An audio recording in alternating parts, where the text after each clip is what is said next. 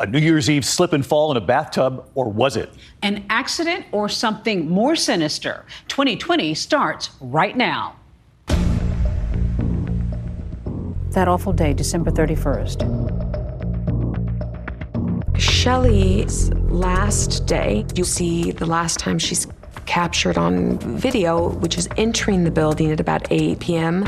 Rod says his daughter called him, said something's wrong with mommy. He sees his wife face down in the bathtub. I got a call from Shelly's babysitter. She said to me, there's been an accident. Shelly slipped and fell.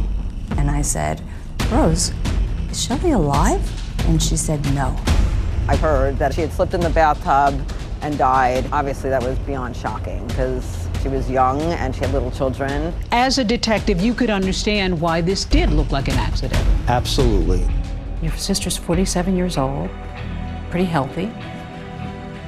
It didn't make sense. But there are some things that seem inconsistent with a simple slip and fall. She says, I may need to drop my kids off by you. I'm afraid for my life. They don't dust for fingerprints, they take any DNA evidence at this time. The family objected to an autopsy. I hate to say this, but without an autopsy, sometimes people can get away with murder.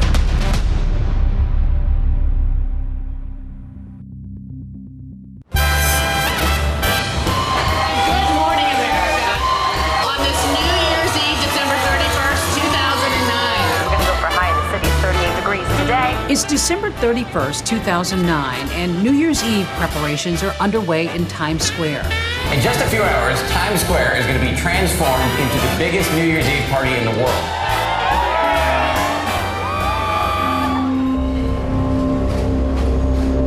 Meantime, a mile and a half north, a tragedy is unfolding inside a Manhattan luxury apartment building. The unexpected death of 47-year-old mom of two, Shelly Covlin. There's a lot of shock at this Upper West Side address.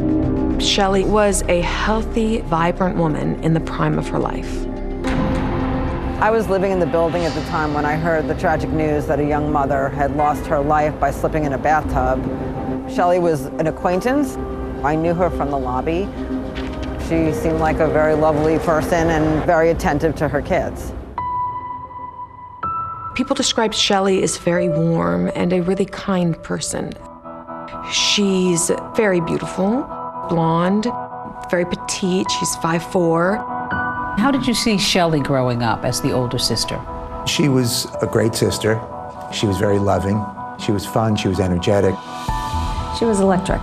She would walk into a room and she would light it up. Shelly was the glue that kept us all together. Shelly was an Orthodox Jew. Her religion was very important to her, and she lived a traditional Jewish life. My father came from a very religious home himself, and we were observant, modern Orthodox family. After studying marketing in college, Shelly later develops a passion for numbers and begins to climb the corporate ladder of New York's world of high finance. Shelly was very driven. She worked at Merrill Lynch with her father and her brother as a wealth manager, and then they were recruited to UBS.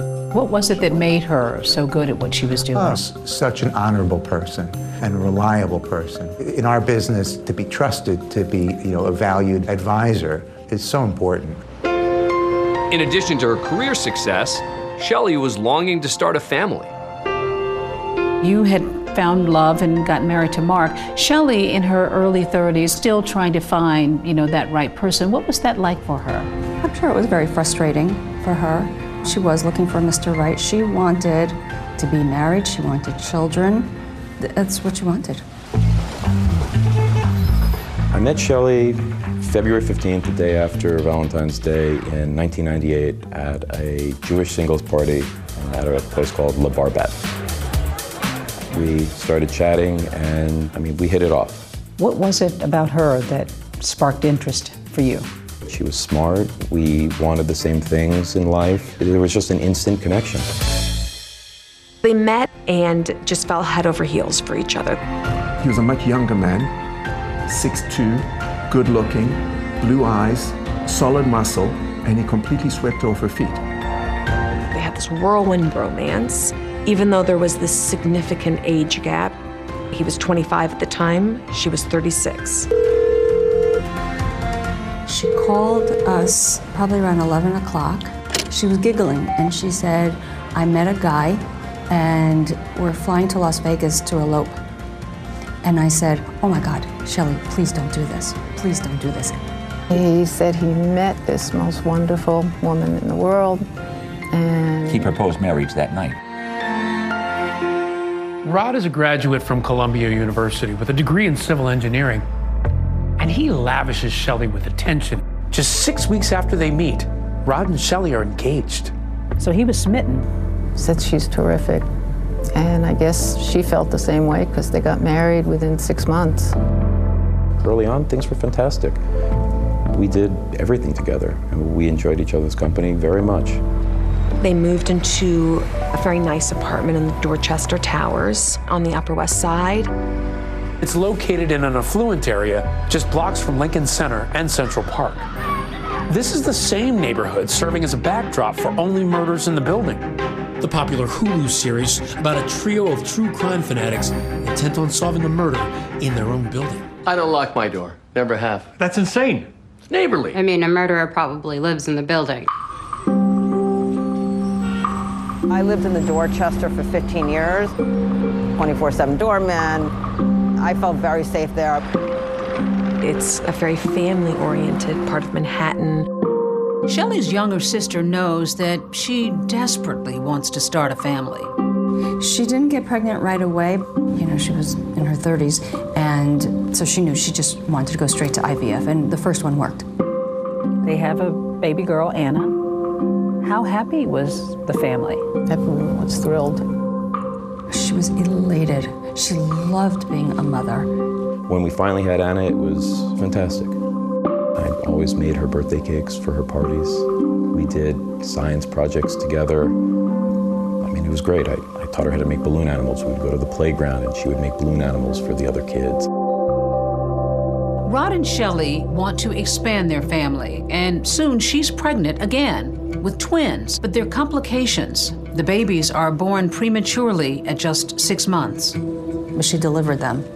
One died at birth, and the other one died several hours later. How did that impact her? She was devastated. She really was. That heartbreak had to be tough on the marriage. It was.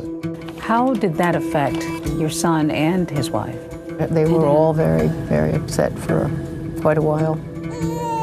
A year and a half later, Shelley gives birth to a son, who they name Miles. It's the four of them.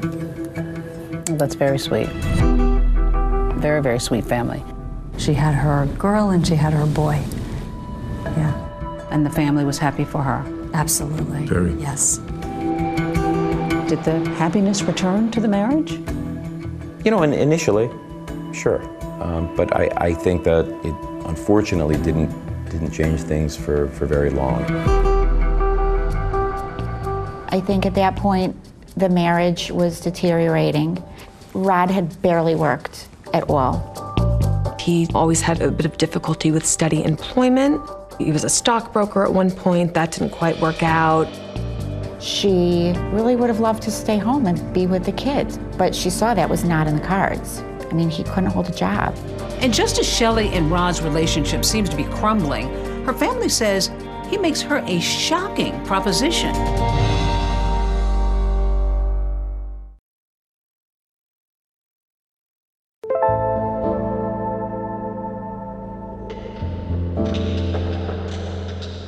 Backgammon is not simply a matter of shaking the dice.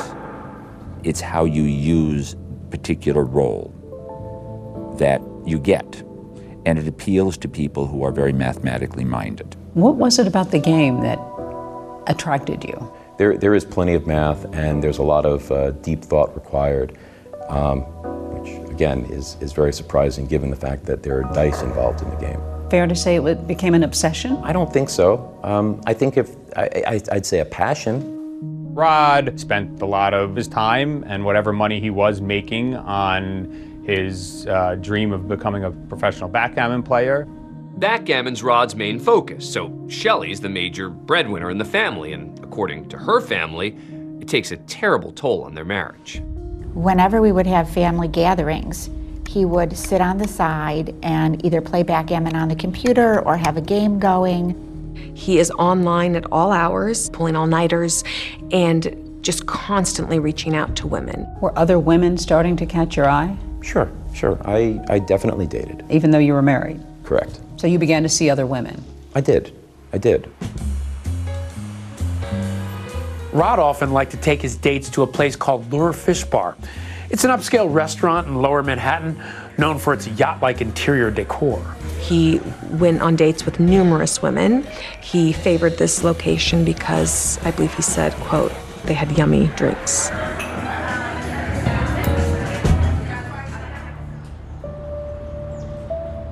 As Shelley and Rod approach their 10-year wedding anniversary, their marriage unravels. She discovered that Rod was having an affair. It wasn't just one affair, it was several.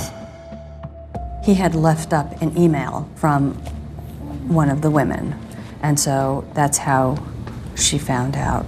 At a certain point, there probably wasn't very much love between Shelley and me. We were, I guess, out of love, and, we had 2 kids. Yet Shelley doesn't say anything to Rod at the time, and the couple celebrate their 10-year wedding anniversary. Shelley tells her sister that's when Rod makes a stunning proposition. He said to her he wanted to have an open marriage. He still loved her, but wanted an open marriage. 10 years after they've been married? Yeah. How did she respond to that? Oh, she was disgusted. She said, this is not okay for me, and it's not okay for my children to see it, that anybody should be treated like this. Here's a traditional Jewish woman, and her husband wants an open marriage. And she swiftly rejected the idea, but that really caused a lot of problems. Not long after that, he returned home at 6 a.m., smelling of perfume. A few days later, Shelley tells her sister Eve that she had gotten fed up with Rod. Writing in an email, I confronted him about my suspicions of him being with other people, and he confirmed and admitted to cheating. In March of 2009, Shelley contacted me. She just wanted to get an idea of what her options were, how she could protect her kids, how she could protect her future, and really prepare herself for the next step, which would be actually filing for divorce. Shelley doesn't move forward with the divorce at that time, but her family says that her husband's cheating and his constant absences were becoming unbearable for her. He was having these affairs. She just didn't want to be anywhere close to him. He came up with the idea that he would leave the apartment if she would sign the lease next door. The apartment across the hall became available, and the kids wouldn't have me out of their life any more than was absolutely necessary. So there was always this thought of doing what was best for the kids from both of us. I did not feel it was the best idea having them in such a close vicinity to each other, but Shelley thought it might provide a little bit of consistency for the children. She loved her children, and that was what she lived for. Ann and Miles, in every fiber of her body, she loved them.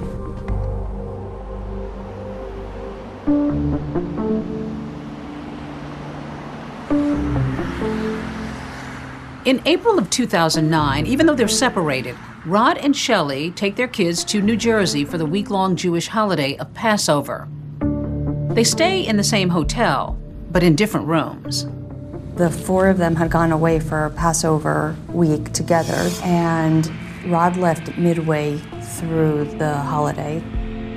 He leaves his family to head to Las Vegas with another woman to attend a backgammon tournament. Though they're no longer together as a couple, Shelley's family says Rod is still incredibly demanding of her. When he came back, and Shelley had come back from Passover, his suitcase was not unpacked and his laundry was not done. He flew off the handle. And mind you, he was already living in the apartment across the hall at that point. She called me absolutely weeping. He expected her to unpack his suitcase?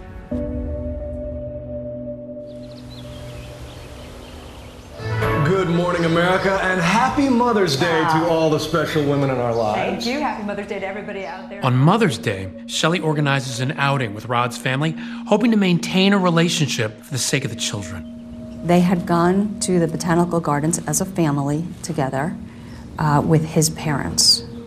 In public, Rod went into this major explosive temper rage and was screaming at Shelley, and he was calling her every ugly name in the book.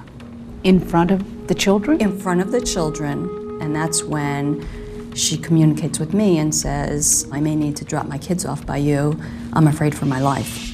She was texting me and calling me frantically. It's hitting the fan, said he's going to move back into my apartment and kick me out at Botanical Gardens, ready to proceed. And she followed up with a, what should I do? That's the last straw for Shelley. She decides to file for divorce. She changed the locks immediately once she knew that the papers were being served on him, his divorce papers. Rod had pretty standard visitation with the children. He was seeing them on a regular basis. But soon there's a fight over custody of the children. This is where it really gets extremely ugly. One night when Rod is supposed to return the children, he doesn't show up. Shelley is in a panic. Every possible horrible thought was going through her mind.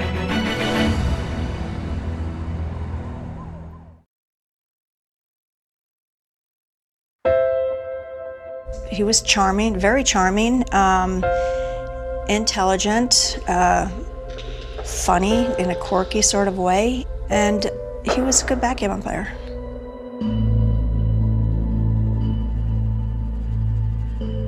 It's the 4th of July weekend in 2009. Shelley has already filed for divorce, and Rod is now in Michigan at a backgammon tournament. Here he runs into another backgammon player named Deborah, who he had become Facebook friends with. Deborah asked 2020 not to show her face during our interview. It never occurred to me that he would be attracted to me. I'm a lot older than he is, but when Rod wants something, you know, he can be very, he'd be very aggressive. The first time we met, he, you know, asked me out for a drink, asked me if I wanted to play a couple of games after. We walked back to the hotel and, you know, went to his room, and I went into the restroom, and when I came out, he was like nude from the waist on down, and he came, like came at me, and I mean, I didn't say no. He begins a relationship with Deborah Oles. She's a woman from North Carolina and about 14 and a half years his senior. He said that he had been separated for, I think he said 7 months at that point, and she had filed for divorce. To me, it was just like what you'd hear of a typical divorce custody battle.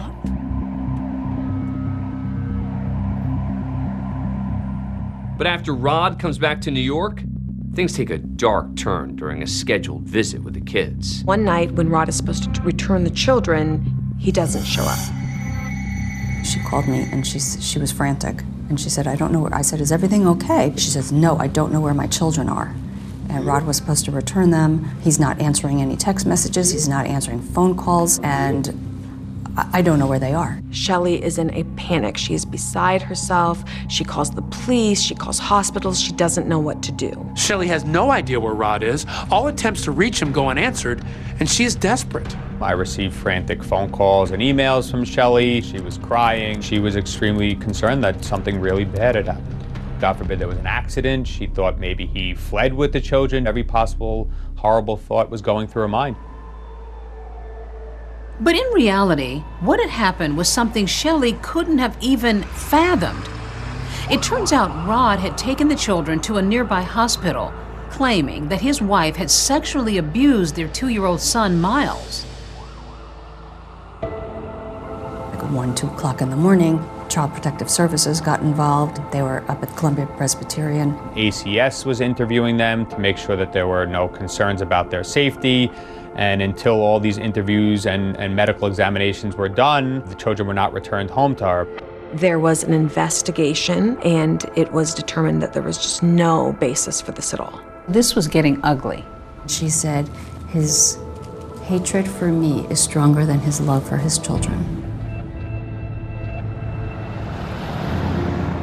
We immediately began to draft an application to suspend all of Rod's visitation based upon his behavior. This really backfires on him. The judge is so outraged that she now says you can only visit with the children now with the supervision of someone else. You had to be present for him to see the children. They had to be supervised after he took them to the hospital.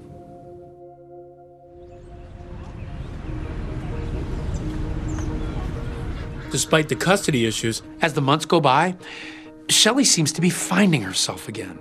Though the divorce wasn't legally finalized yet, Rod offers Shelley a religious document called a get, which terminates the marriage under Jewish law. The get allowed her to start dating, and so she started to kind of get out there, and she was on J-Date, and just meeting other men.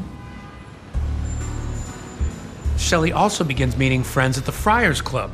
It's a private gathering spot in Manhattan that's known for those televised celebrity roasts. The Friars Club has a long and distinguished tradition of paying tribute to the very finest entertainers in our nation's history. Tonight, they've broken with that tradition and are honoring Jerry Stiller. This whole new chapter of her life was opening, and she just looked really, really great. And it seemed as though she was very excited about her future. Were you starting to see a different Shelley? Yeah, a lot more of the old Shelley. And it was like this really bright light, and it was showing again. After being dimmed for so long. Yeah, it was sparkly again. Was she happier from what you could see? I think she was hopeful, yeah. Hopeful. I think she was hopeful.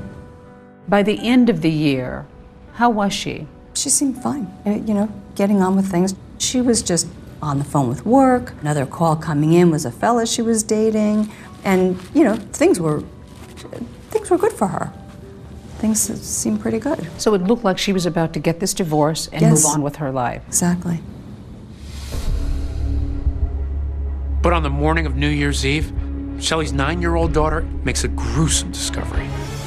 Rod says his daughter called him, very distraught, said something's wrong with mommy.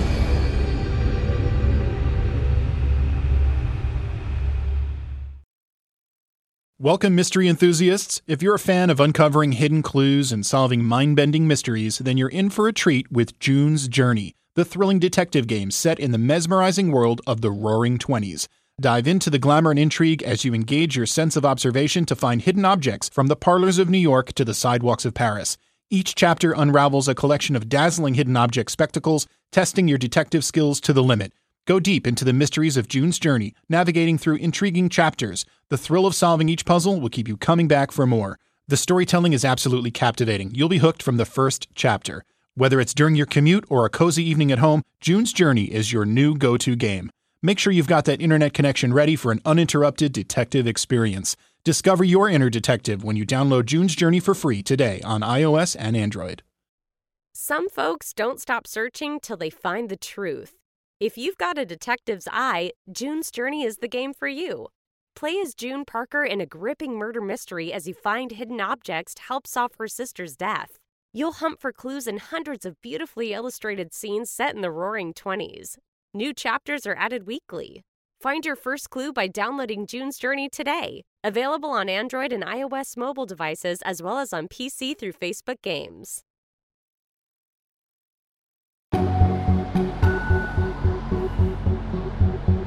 It's the morning of New Year's Eve, 2009. Rod Kovlin, who's living across the hall from his estranged wife, says he gets a frantic call from their 9-year-old daughter, Anna. I got a call from Anna in the morning, and she stuttered out something about mommy and the bathtub, and she was distraught. I mean, clearly distraught. And he rushed across to the apartment. And he told her to let him in. He said he came into the apartment. Inside, Rod says he heads into the bathroom and finds a horrific scene. Shelley was floating in a pool of dark water. I mean, bloody water. Yeah. I grabbed her, I pulled her out. He says that he pulls her out, and then he eventually calls 911, and they tell him to perform CPR on his wife. On surveillance footage, you can see members of the New York Fire Department arrive, followed by paramedics. He continues to do CPR until EMS arrives, and they come in and pretty quickly say that she's gone. She's been dead a significant period of time. I get to the scene. I walk back to the bathroom. I observed the victim, Shelley Cobham, laying on the floor. There was a blanket over her. There was bloody water in the tub. Above the bathtub, there is a cabinet door. And when police come in, the cabinet door is halfway off its hinges. Rod tells the police that he thinks his wife had a terrible accident. That awful day, December 31st, 2009. How did you get word that your grandchildren's mother was dead? Rod called us. I have never, ever before or since seen my son in that state of mind. He said, they told me I had to keep doing CPR until they got there, and I did it. How distraught was Rod? Horrible. He was completely and totally, I've never seen him out of it before. That morning, Shelley's nanny arrives and is stunned to learn of her death, and she immediately reaches out to Shelley's sister, Eve. I got a call from Shelley's babysitter, and she said to me, there's been an accident. Shelley slipped and fell in the bathtub. And I said, Rose, is Shelley alive? And she said, no. I just had this involuntary scream that came out, and just extreme grief. Eve had said that there was an accident, and I think I didn't believe it when I heard it again, and I just wailed and I just cried.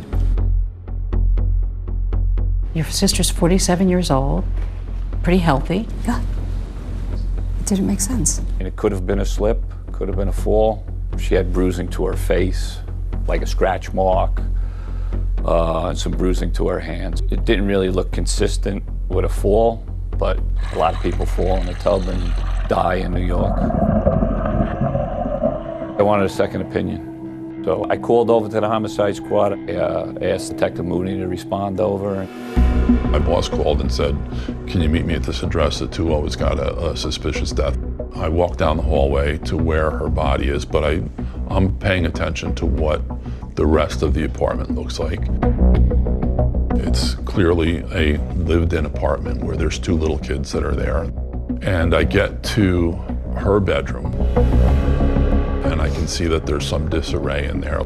The bed is certainly not made, but it doesn't even look like anybody was really sleeping in it. This is because Rod took the top sheet and the comforter off the bed to drape over her body because he didn't want the kids to see her, is what he said to us. Anna was trying to shield Miles.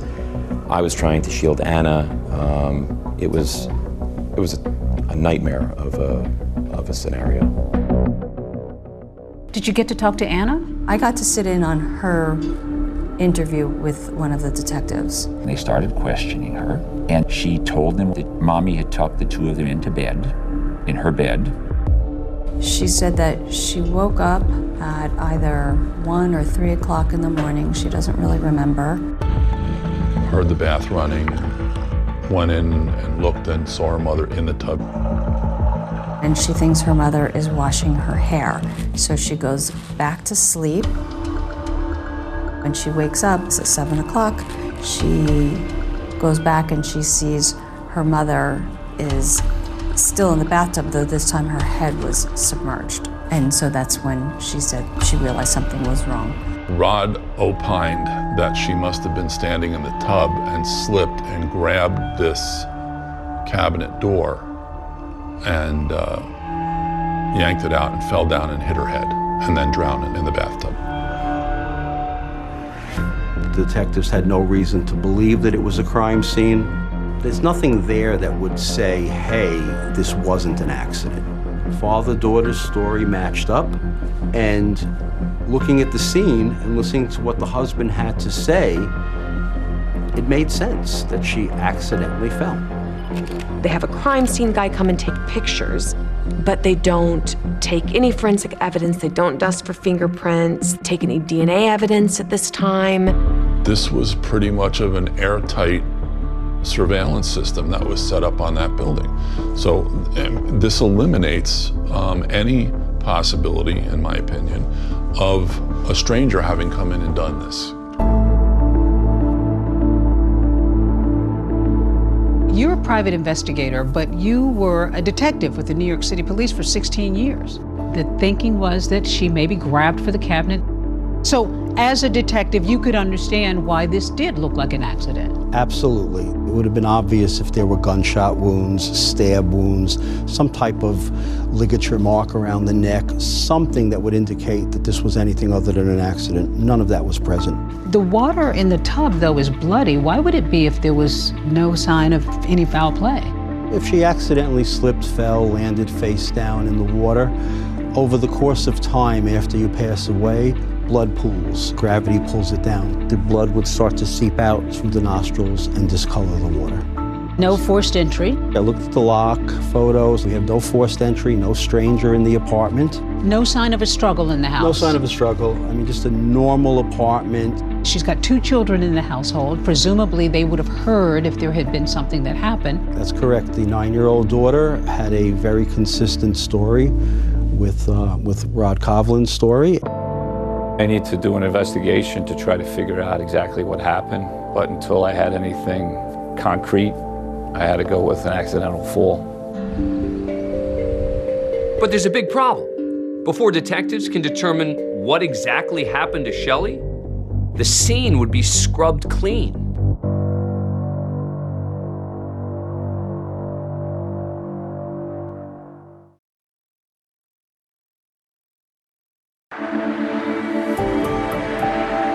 As Shelley's family grapples with her death, they can't understand how a day that started like any other could end in such a tragic way. December 30th, Shelley's last day. She has a hairstylist come to her home to give her a keratin treatment, which is a hair straightening treatment. There's surveillance video in the building, and you actually see her leaving for work at 11 a.m. after her keratin treatment. At around 6 p.m., Shelley leaves work and heads to the Friars Club. Hangs out for a little bit, chats with some friends, and then she goes home to see her children. You see the last time she's captured on video, which is entering the building at about 8 p.m., talking on her cell phone. Shelley says goodnight to her nanny and apparently begins helping her daughter Anna with her homework. One of the last Google searches on her computer was for long division. She goes online onto JDate at one point to see if she has any messages, and that's the end of her online activity. The morning after, Anna finds her mom's body in the bathtub.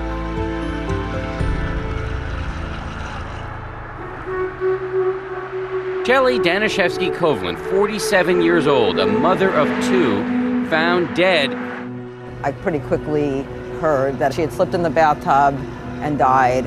Obviously, that was beyond shocking because she was young and she had little children. I had 2 little kids as well, and I quickly ran out and bought non-stick bath mats for the tubs. The thought of something like that happening to my kids or to myself, or was really, really a scary thought. I don't think they had a rubber mat in the bottom of the tub. It could have been just a tragic accident. Yes. Yeah. But to police, there are some things that seem inconsistent with a simple slip and fall. I look at her body and I see things that are suspicious to me. She has some scrapes, but I didn't see her the day before. Whatever they are, there are questions that need to be answered, and those questions can be answered by a pathologist. Shelley's body's taken from the apartment to the medical examiner's office for further examination.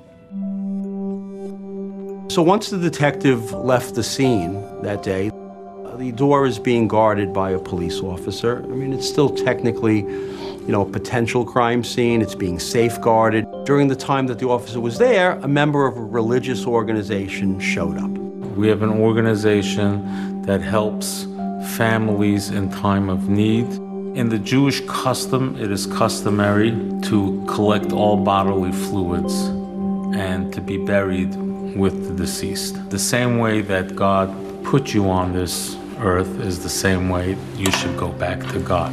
Remember, Shelley's family belongs to a form of Judaism called Modern Orthodox, and this is one of the practices they observe. Shelley's rabbi reached out and called us that there's a cleanup that has to be done. I went down to the apartment. There were police officers there. They allowed me in. He was let in at some point, which I had no idea about. More than likely, had I still been at the scene, I doubt very seriously that I would have allowed him to go in there. The bathtub was the bulk of where I had to clean up. I was in the apartment that evening for approximately an hour and a half, 2 hours. The notion that a scene is cleaned up so quickly due to religious reasons, have you seen that before? Yeah, absolutely. I investigated, many Jewish natural causes deaths, accidental deaths, and this is common. This is part of their religious belief. All parts of the body have to be buried with the body. Whether it's blood, tissue, hair, whatever might be there, it gets cleaned up and it all gets buried with the body. The body gets buried whole. Meanwhile, down at the coroner's office, the medical examiner, Dr. Jonathan Hayes, had just finished conducting an external examination of Shelley's body when he receives a call from Shelley's family. We called the medical examiner, who at that point wasn't sure. He'd only had a cursory look at Shelley. So we asked him, how does a healthy 47-year-old woman suddenly die like this? Tell us, what could have been cause of death? So he said, well, I don't know. It could have been a fall. It could have been a heart attack. It could have been a drug interaction. It could have been any one of those things. The only way we would know is by doing an autopsy. The medical examiner, Dr. John Hayes, would later say that as he's about to make his first incision, he's told to stop. The family initially wants an autopsy, but then the Jewish official who'd cleaned up the scene calls them. And this individual had called me, said, listen, I heard that the family are looking to do an autopsy. It's a terrible mistake. It's a terrible mistake because I've just come from the police and I spoke to the medical examiner and both of them say it's an accident. Under Jewish law, if it's an accident, you can't do the autopsy. By that point, Dr. Hayes' boss, the chief medical examiner, had determined that there wasn't enough that was suspicious to warrant overruling a religious objection. If there's no autopsy, then there's nothing really for the ME to do and to be able to say there was a cause of death. No. The medical examiner, without conducting an autopsy, can't assume anything other than whatever the police say. The family objected to an autopsy. Shelley was buried. After the body's buried, we kind of slowed down because we really didn't have a cause of death. An accidental death has no meaning to the homicide squad. We got plenty of other work to do. There was no reason for me to continue with this. So I just went about my business. The children had been living with Shelley during the couple's contentious custody battle. The question now was, where would they go? Initially, we had thought we were going to be taking temporary custody of the children. The police officer in charge said that the children would have to go home with their maternal aunt and uncle. Upon hearing that news, Anna threw the mother of all fits. She wanted to stay with her daddy. She wanted to stay with her daddy. Unbeknown to us, the Kovlins, that's Rod and his parents, had called Child Protective Services. The woman from Child Protective Services said, sweetheart, who do you want to go home with? Anna raised one hand and pointed at me, raised her other hand and pointed at my wife, and she said, those grandparents. The bottom line was the children were assigned or given to the senior Kovlins. That's where they were going to live.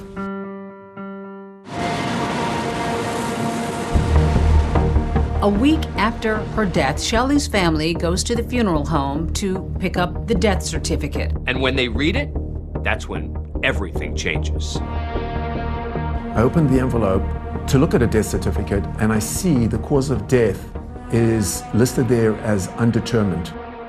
And my heart lost a beat. We were absolutely stunned. I mean, we buried her based on, you know, the initial thought that it was an accident. I hate to say this, but without an autopsy, sometimes people can get away with murder. The family sees only one way forward. They need to exhume Shelley's body. What they find and what we learn inside a replica 2020 built of Shelley's bathroom, does this bring back your memories of the scene? Oh, absolutely. Would help answer the big question, was her death truly an accident? Was it possible? Sure, it was possible, until I actually got into the bathroom myself.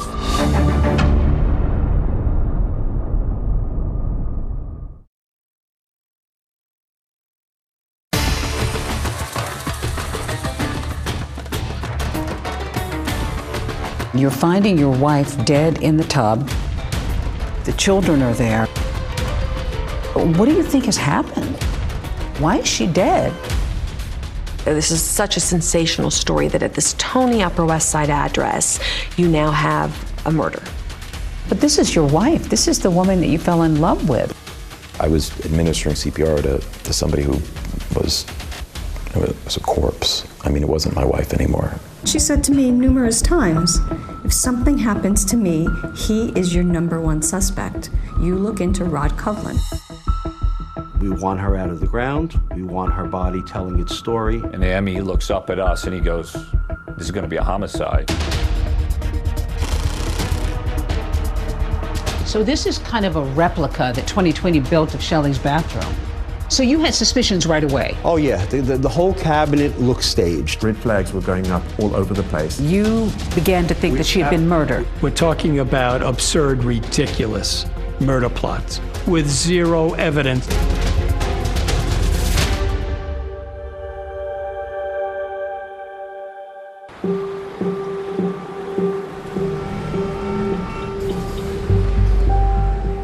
Several days after 47-year-old mother of two, Shelley Kovlin, is found dead in her bathtub. And rumors are swirling around Dorchester Towers, her luxury high-rise in New York's Upper West Side. What started as a slip and fall turned into rumors of possibly a murder involving her ex-husband who lived right across the hall. Shelley's family is devastated and struggling to come to terms with her death. We were in this fog of pure shock and just extreme grief. And it's not until after they received Shelley's death certificate from the funeral home that they learned she had suspicious scratches on her face and that her cause of death was ruled undetermined. I called up a private investigator and I asked him, what does undetermined mean? And he said, case undetermined pending police investigation. In other words, it's a suspicious death. And my heart sunk. Mark actually took charge. Mark took it upon himself to play detective, and he did a very good job at it. He went out, he spoke to people, he never stopped. A lot of information was starting to come in, and it was very suspicious. Red flags were going up all over the place, and a lot of it was pointing to Rod. Rod and Shelley were going through this incredibly contentious divorce and a brutal custody battle for their two kids. But now there are new revelations about how bad it had all become. For instance, they learned the night of her death, Shelley was telling friends at the Friars Club she was planning to remove Rod from her will. She had told several people that she planned to change her will. She'd reached out to an estate lawyer. She'd even told her doorman that she planned to change her will. Do you think Rod knew this? We really believed he knew this. You're talking about $5.25 million. Another suspicious element here is that her iPhone's nowhere to be found in the apartment. She was observed on surveillance video walking into the building, talking on that cell phone. How did the phone disappear from the apartment if in fact this was just an accidental death? This information adds to what they already knew about Rod, that Shelley feared him. She would regularly say she was afraid of Rod. That was consistent from the very beginning. Shelley's family says that Rod actually assaulted her during that argument over his laundry. She called me absolutely weeping because he pushed her to the ground in an argument in front of the children. I was getting very loud and, angry, and she started pushing at me. And I took her and I put her on the floor. Shoved her? No, I specifically did not shove her. I grabbed her, held her, and in a controlled but, quick fashion, put her on the floor. So yes, there was one incident that got physical between us. Yet Shelley seems to have become so frightened of her husband, she's granted an order of protection during divorce proceedings. She said to me numerous times, if something happens to me, he is your #1 suspect. You look into Rod Kovlin. There was no acceptance in your mind that this was an accident. You began to think that she had been murdered. We absolutely believed she'd been murdered. And in our heart of hearts, we believed he murdered her. I hired private investigators to help with the investigation into her death. Former NYPD Detective Mike Swain was one of those private eyes that Mark hired to begin investigating Shelley's death. The NYPD was basically closing the case. Without an autopsy, there is no cause of death, and this was going to be a very, very uphill battle. We would need to exhume the body. Shelley's family took this video after they were allowed into the apartment with Swain. It would later be used in court. I needed to get into the apartment. I needed to see the scene. Maybe something was missed. 2020 built this model recreation of the bathroom where Shelley was found. Looks good.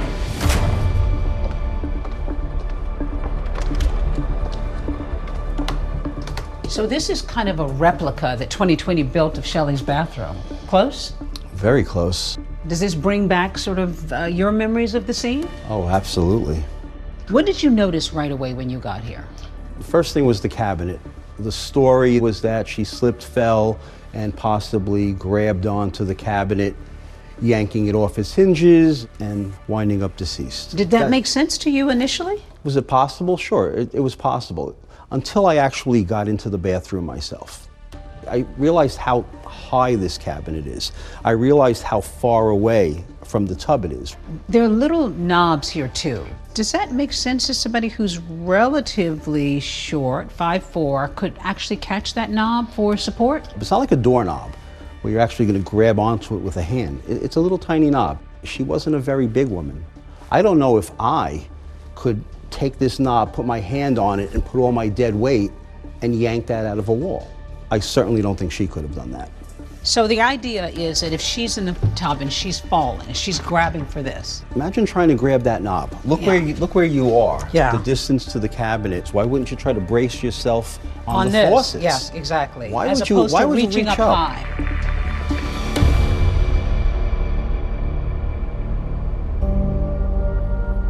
The family came out of that apartment feeling that we just have to continue to move forward. We want her out of the ground, we want her body telling its story, and we want justice. The police get permission to dig up her grave, so they can now do the autopsy that should have been done from the beginning. We actually watched them dig the body up. They harnessed a rope around it, they pulled it up. It must have been the pain all over again. It was. I remember sobbing all night. I'm still crying. You'd put her to rest and then she had to be disturbed. Exactly. Exactly. It was for good cause, though. We're actually in the room with the medical examiner when he's doing the autopsy. When he looked up at us, it was shocking. Holy mackerel. I was shocked.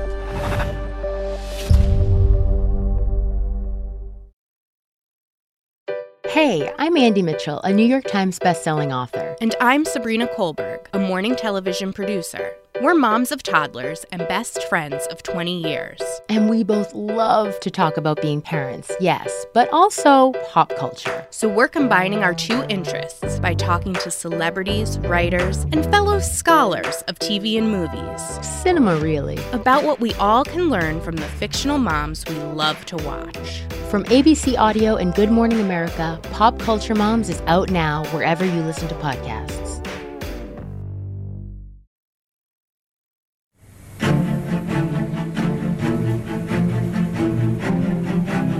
It's now 2 months after Shelley Kovlin's been laid to rest, and investigators have exhumed her body to complete an autopsy. We watched the body be rolled into the medical examiner's office to do the autopsy. Dr. Jonathan Hayes, the medical examiner on the case, begins the autopsy by noting those same scratches on Shelley's face that had raised suspicions during the first examination before the autopsy was stopped. The fact that there are scratches and lacerations to the face is an indication that there may be more afoot. Then the medical examiner notices a new injury, 2 pinpoints in Shelley's right eye, known as petechia. A petechia is like a red spot or a dot in the eye, and that was a telltale sign to him. Petechia are not typically seen in a normal person. Petechia, though tiny, have major medical implications. They're very often caused by pressure applied to the neck or strangulation. It raises red flags, but obviously it's got to be looked into further. You can't draw conclusions just from the petechia. Then, as the autopsy continues, the medical examiner makes a shocking discovery. There's a bone in Shelley's neck that is completely fractured, the hyoid bone. The hyoid bone allows you to chew and swallow. It's very easy to break, and if it does, there may be a chokehold here. When you put together all the evidence, the scratch marks to the face, the petechia in the eye, and the broken hyoid bone, there's no way this is not a chokehold. We're actually in the room with the medical examiner when he's doing the autopsy. And he looks up at us and he goes, "This is going to be a homicide." I was, holy mackerel. I was shocked. 6 weeks later, the official autopsy report is issued. The cause of death is listed as neck compression. The manner of death, homicide. Shelley Kovlin's death is now officially a murder. I remember exactly where I was. Mark called me and he said, the results are back. It was murder. And I remember I just kept saying, oh my God, oh my God. There's a lot of shock. This is such a sensational story that at this Tony Upper West Side address, you now have a murder. I was horrified. I mean, just the thought of somebody murdered in the building was really awful. So this is now a homicide, but the DA doesn't feel like it has enough yet to bring an indictment. Rod's the suspect, but they have a very circumstantial case. June 2nd was the day we finally got a warrant to process the apartment. Investigators, for the first time, treat it as an actual crime scene. I obviously knew we were 6 months behind the 8 ball for the investigation, but I was pretty excited. By then, the apartment has been badly contaminated, forever tainted. Remember, the bathroom has been cleaned by a religious official. They allowed him to go into that apartment and with peroxide wash down the bathroom? You gotta be kidding me. I had no idea Patrol let somebody into that crime scene. If it was my decision, nobody would have been in that apartment. The crime scene had been compromised, but police did have those original pictures that were taken on the morning of Shelley's death, and those photos now raise several red flags. Some of the things that might not have looked very suspicious when you thought that it was an accidental death, now you take a different look at it. This is no longer a slip in the tub, which would mean that the tub itself is part of the staged crime scene. There are clothes on the floor. There's some water on the floor. What's leading the DA to think that this is suspicious? Picture a lot of water coming out with that body. But there is some water on the floor. Yeah, there's obviously dry blood. So there obviously was some type of bloody water that came out of the tub. There was talk about Rod's clothes being dry. For somebody that had lifted a body out of the water moments earlier, why wasn't he wet? I had pulled Shelley out. I was soaking wet. So I raced across the hall. I stripped my clothes off and I changed my clothes. Even in this moment of distress, you're thinking about changing your clothes? I'm thinking about comforting my kids. I couldn't fathom the idea of hugging Anna and Miles and, soaking them with Shelley's blood. We went back to that bathroom replica to get an idea of other red flags that stood out. The only towel was a towel on the rail, which... A hand towel. It wasn't a bath towel. If somebody's coming in to take a bath, I sort of would want to see a bath towel someplace. But many people go to the bathroom, forget their towel. Absolutely. This is all just basic speculation. It's all circumstantial. The other thing was there was shampoo, conditioner out. The way the story was presented was that she was going to be washing her hair. Not many people wash their hair while taking a bath. And that came out from the nanny, that the positioning of the shampoo and the conditioner, it's always in the shower, because that's where she washed her hair, in the shower, not in the bathtub. So all of these little things, when you put them all together and add them up, it creates a picture. The district attorney was going to have to build a circumstantial case. So 2 weeks later, investigators decide to pay a visit to one of Rod's confidants, his girlfriend, Deborah Oles. When I came home, detectives from New York were behind me in my driveway, and I talked to them. I just gave them whatever information I could. Oles gives them access to her online backgammon records, and that's a goldmine for investigators because she'd been playing backgammon and chatting with Rod online the night of Shelley's death. He was actually very quiet that night. He didn't have a lot to say. Once Rod and Deborah Oles finish gaming online about 1 a.m., he tells her he's gonna go do some work for a backgammon organization he was involved in. But security cameras would show that Rod was up and active in the middle of the night. What would surveillance footage show about Rod's movements the night of Shelley's murder?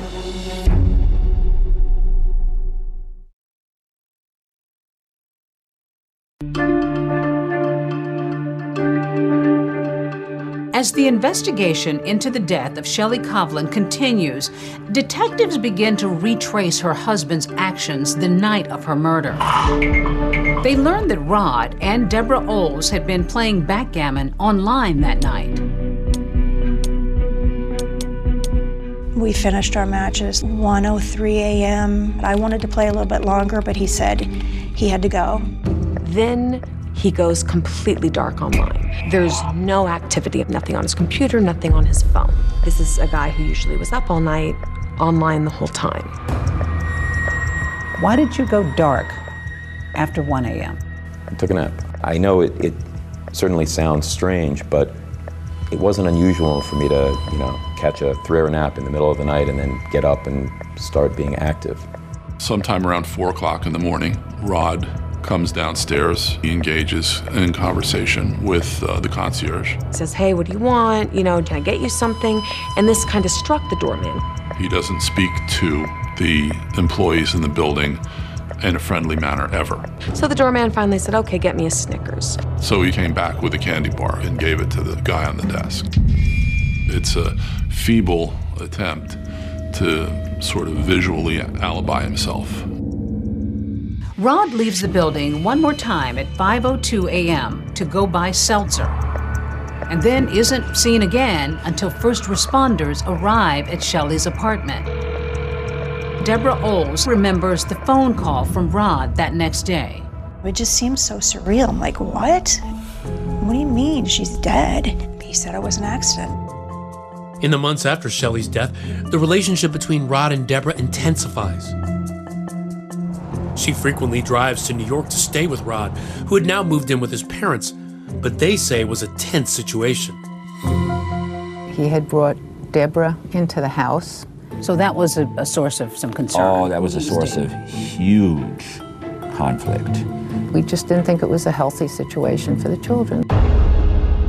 anything could set him off. He could be charming 1 minute, and seconds later he could fly into a rage. Rod got so mad, he shoved his dad as hard as he could. His dad went flying into the next room and hit his head on the floor. So there was sort of a volatile situation happening. Yes, there was. Were you worried? Were you scared of your son? Not really. Not really. Not really. No. Yet Rod's parents filed a new custody petition, arguing that he was an unfit parent. In your October 2012 custody petition, you even painted a picture of kind of a violent man, saying that he had assaulted you both. If you take two alpha males and you put them in the same house together, you're going to have conflict. It was not a happy situation. Carol and Dave are granted custody after evicting Rod from their house, accusing him of spending his kids' college savings, as heard in this dramatic audio recording that would later be played in court. I know how much money you've taken from your children. You steal from your children. You stole before. You're stealing their college money. No, I'm not doing it. I'm telling you, excuse me. By October 1st. Okay, evict Out. You were frustrated. Extremely. Yes. Extremely. Rod told us that he left the house willingly, but Deborah Oles says that he was extremely upset that his parents were granted custody of his children. He was enraged. His parents took custody of his children away from him, took control of the money, and he was enraged. According to Deborah Oles, Rod proposes a horrifying plan right as Superstorm Sandy is hitting New York. It is happening right now. Hurricane Sandy crashing on shore.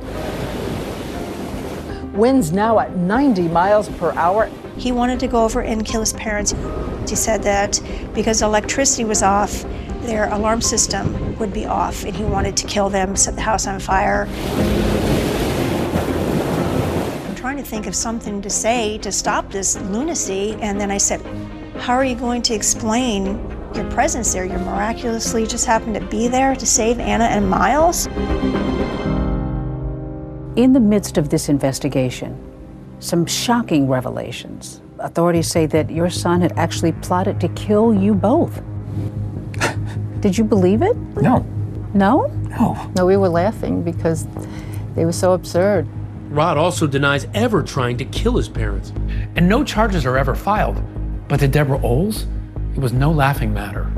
It doesn't matter how much I care for a person. I'm not going to sanction cold-blooded murder.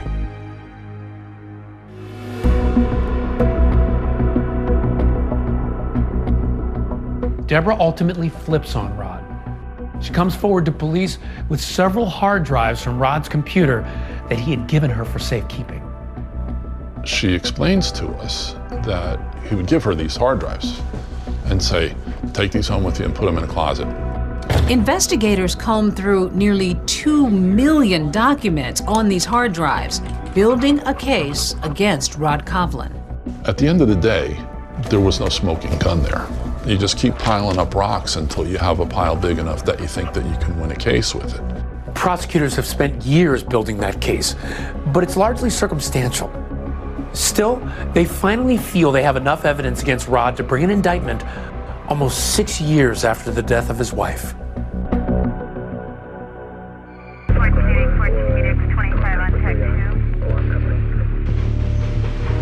We were at the Scarsdale train station. He had pulled up in a car.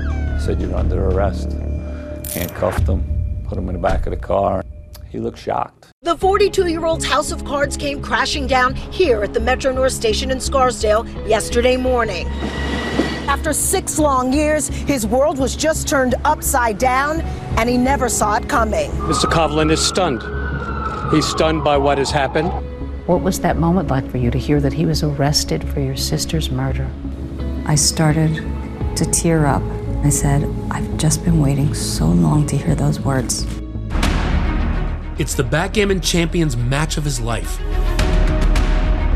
The people versus Roderick Kovlin. But it's no slam dunk. Remember, there's still no physical evidence tying him to the murder.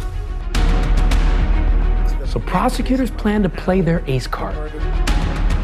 Rod's former flings, under oath and oversharing. He's face, his eyes. They were getting glossy, like almost like psychotic.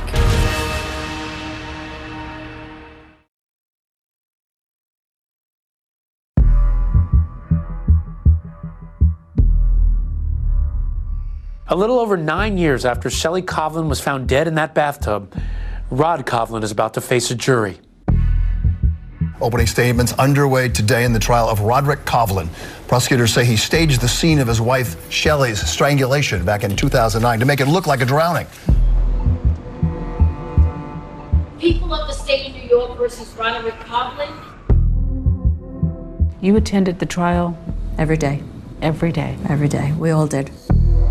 And then you have Rod's mother, who sits on the opposite side of the gallery.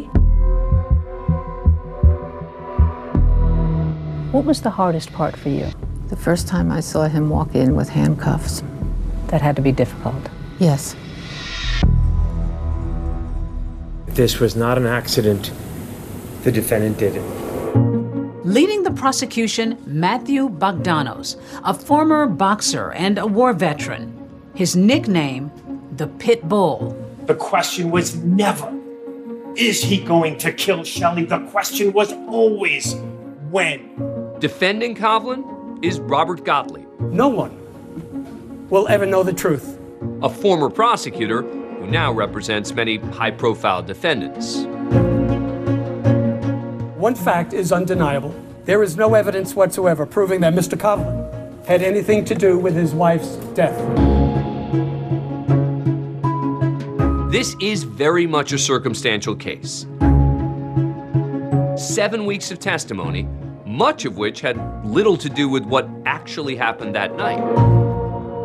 This is one of the main reasons he murdered his wife, the money. She was going to change her will. In lieu of any hard physical evidence, Bogdanos tries to paint a character profile of Rod Kovlin, one of an obsessive, dangerous man. To do that, he calls to the stand women who Kovlin courted online. One is Patricia Swenson. Defendant kept asking me out on dates and asking me to travel around the country with him. The jury hears about one of those dates. Go ahead and hit play. A weekend in Gettysburg, and they see a video Kovlin shot on that trip. Oh, I'm getting you. No! I so have you. It's video. Oh, no. It's video. I got some video going. I have the good scenery. Don't worry. Kovlin may sound lighthearted in the video, but Swenson testifies that totally changes later at brunch when he begins talking about the wife from whom he says he separated. He said that he wanted to kill her, or he wanted her dead. Obviously, Deborah Ohl's testimony was very significant. He had a mercurial temper. It didn't take much to set him off. To make that case that Rod had an explosive relationship with his own parents, prosecutors present a video that Deborah Ohl's recorded. What are we looking at? That's a picture of Rod approaching his parents' front door. She testifies that the video shows Rod finding himself locked out of his parents' house. They changed the lock. What just happened? He said they changed the lock. She tells the jury about that plot that Rod allegedly had to kill his parents during Hurricane Sandy. More than 1 million people in 11 states are already without power. He said that because there was no electricity, the alarm would not be on. He wanted to go through a window in the basement, kill his parents, set his house on fire. I was not about to be a party to murder. I tried talking him out of it. Were you able to talk him out of this? Yes. Ohl's testifies about 3 other plots she claims Kovlin revealed to her. And incredibly, one of them supposedly involved his 12-year-old daughter. He wanted his daughter Anna to poison Rod's parents. He said that if Anna was able to kill his parents because she was a child, if she got jailed at all, it wouldn't be for very long. And I said, you cannot do that to your child. Were you able to talk him out? Yes. We're talking about absurd, ridiculous murder plots with zero evidence. You don't have any audio or video of any of those incidents, correct? I do not. When you spoke to Detective Mooney, did you not say, I just thought it was typical of a bad divorce? Yes. Other witnesses discussed Rod Covlin's behavior the night before the body was discovered. Rose Reed, the former nanny, testified Rod asked her if she would be staying in the apartment for a sleepover. Had he ever asked you if you were going to have a sleepover before? No. That's the first time. That's the first time he asked me. The defense portrays it as an innocent question since Covlin knew that Shelley was coming home late. But the prosecution says what's really strange is the idea that Shelley would have taken a bath that night at all. Watch your step. They called to the stand Adam Amanoff, the stylist who did Shelley's hair earlier in the day. Tell us the instructions you gave Shelley. No wash, no shampoo, no gym, be careful from the rain. Anybody who's ever had this treatment done knows you cannot get your hair wet. It's this legally blonde moment in this case. Had you ever gotten a perm before? A legally blonde moment because of how similar it was to this scene in that famous movie. Because isn't it the first cardinal rule of perm maintenance that you're forbidden to wet your hair for at least 24 hours after getting a perm, at the risk of deactivating the ammonium thioglycolate? Because someone gets a hair treatment, it doesn't mean that you can't clean yourself for 72 hours. You didn't tell her that she couldn't bathe, did you? Yes or no? No. But as the trial focuses even more on exactly what happened in that bathroom, what will a video recorded in jail reveal?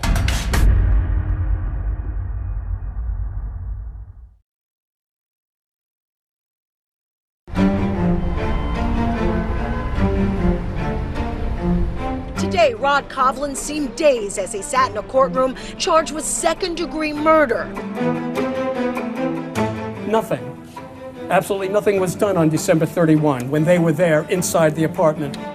I think that the testimony about the police investigation was really stunning to a lot of people.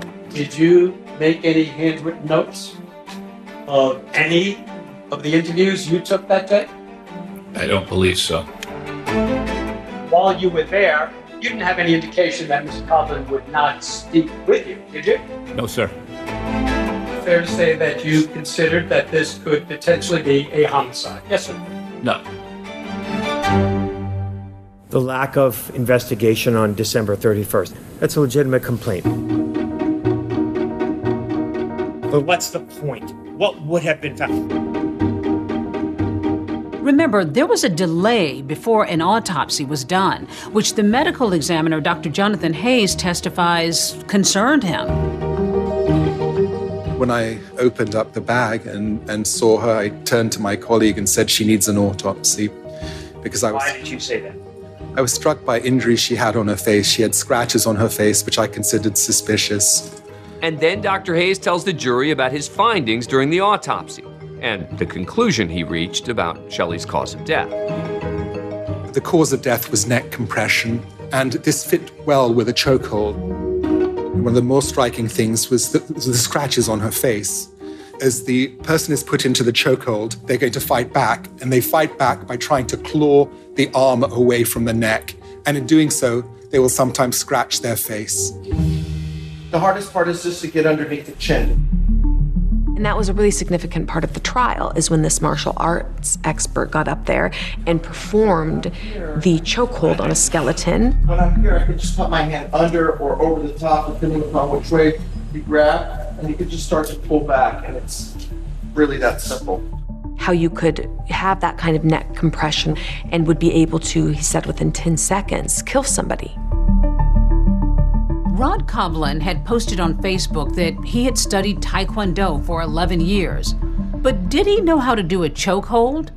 That's where a video becomes a key piece of evidence. You've seen this video before? Yes. Bogdanos introduces this recording from when Rod Kovlin was in jail awaiting trial. That's him talking to another inmate. Watch what he does with his arms. Okay, did you see that? Yes. He's making two distinct movements. Is that particular move consistent or inconsistent with the chokehold that is taught in martial arts? It's consistent as taught in martial arts. It's a single-armed chokehold. I believe that was quite damning for the defense. Gottlieb dismisses that tape. All he is doing is demonstrating to this guy, another inmate in jail, a few months before the beginning of the trial. This is the way the DA is saying, I killed Shelley Kovlin. But prosecutors have more.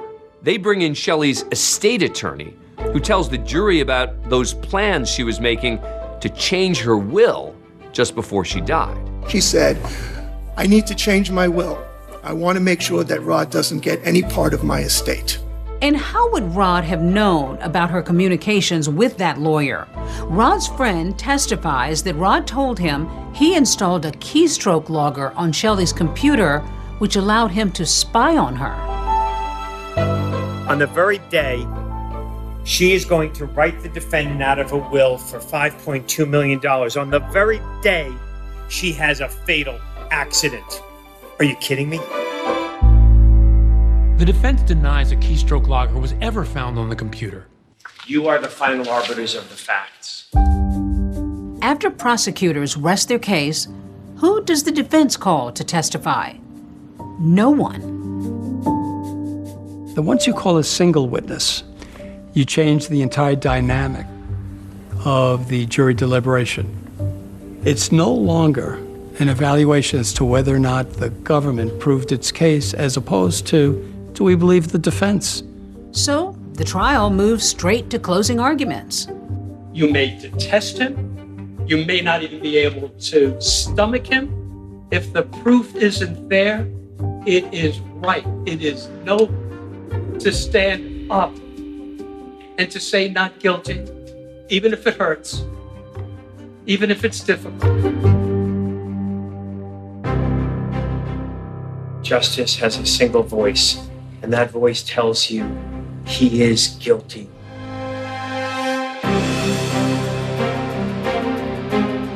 Not because I say so, but because he is. Thank you. As the jury heads off to deliberate, nobody knows what they're thinking, or that there is still a big shock ahead from none other than Shelley's daughter, Anna.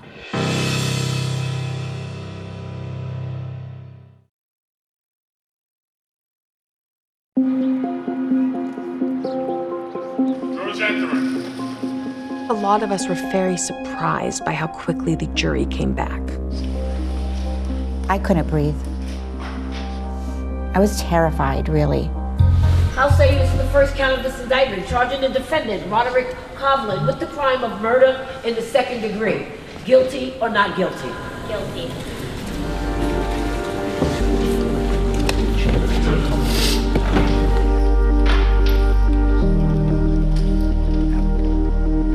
What was the first emotion for you?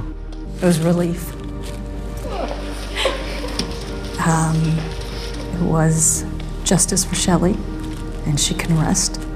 And that guy is hopefully going behind bars, please God, for the rest of his life. And behind bars is where I talked with Rod Kovlin, where even now he maintains his innocence.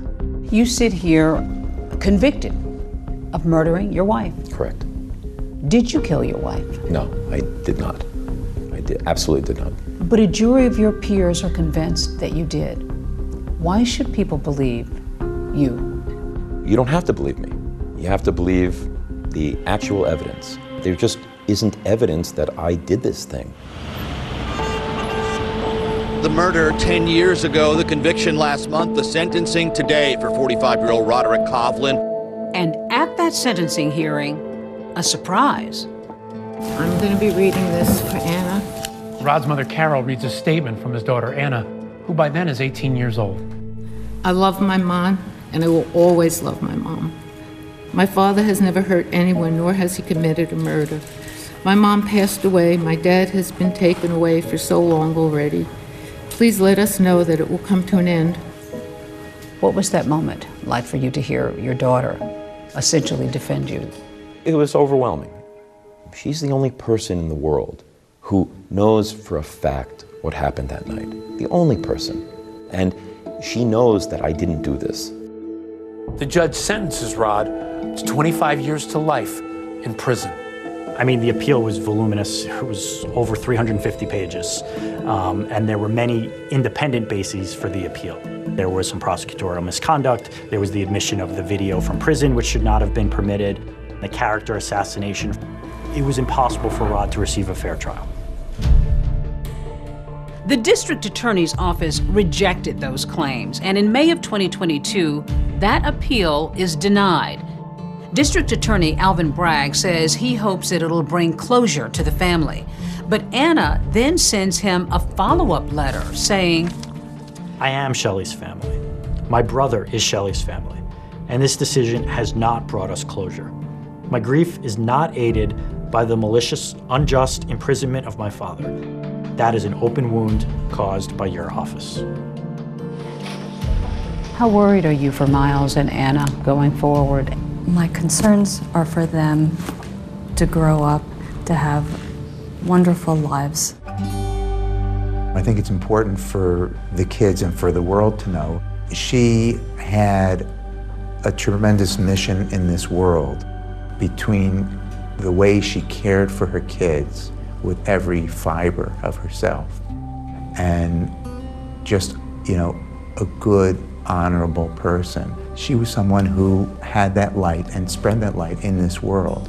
And that's what makes the tragedy that much greater.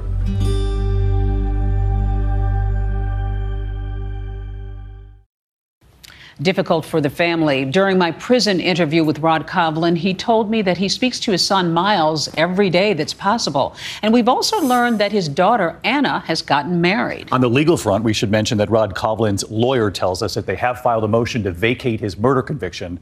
We'll stay on the story. In the meantime, that is our program for tonight. I'm David Muir. And I'm Deborah Roberts. From all of us here at 2020 and ABC News, good night.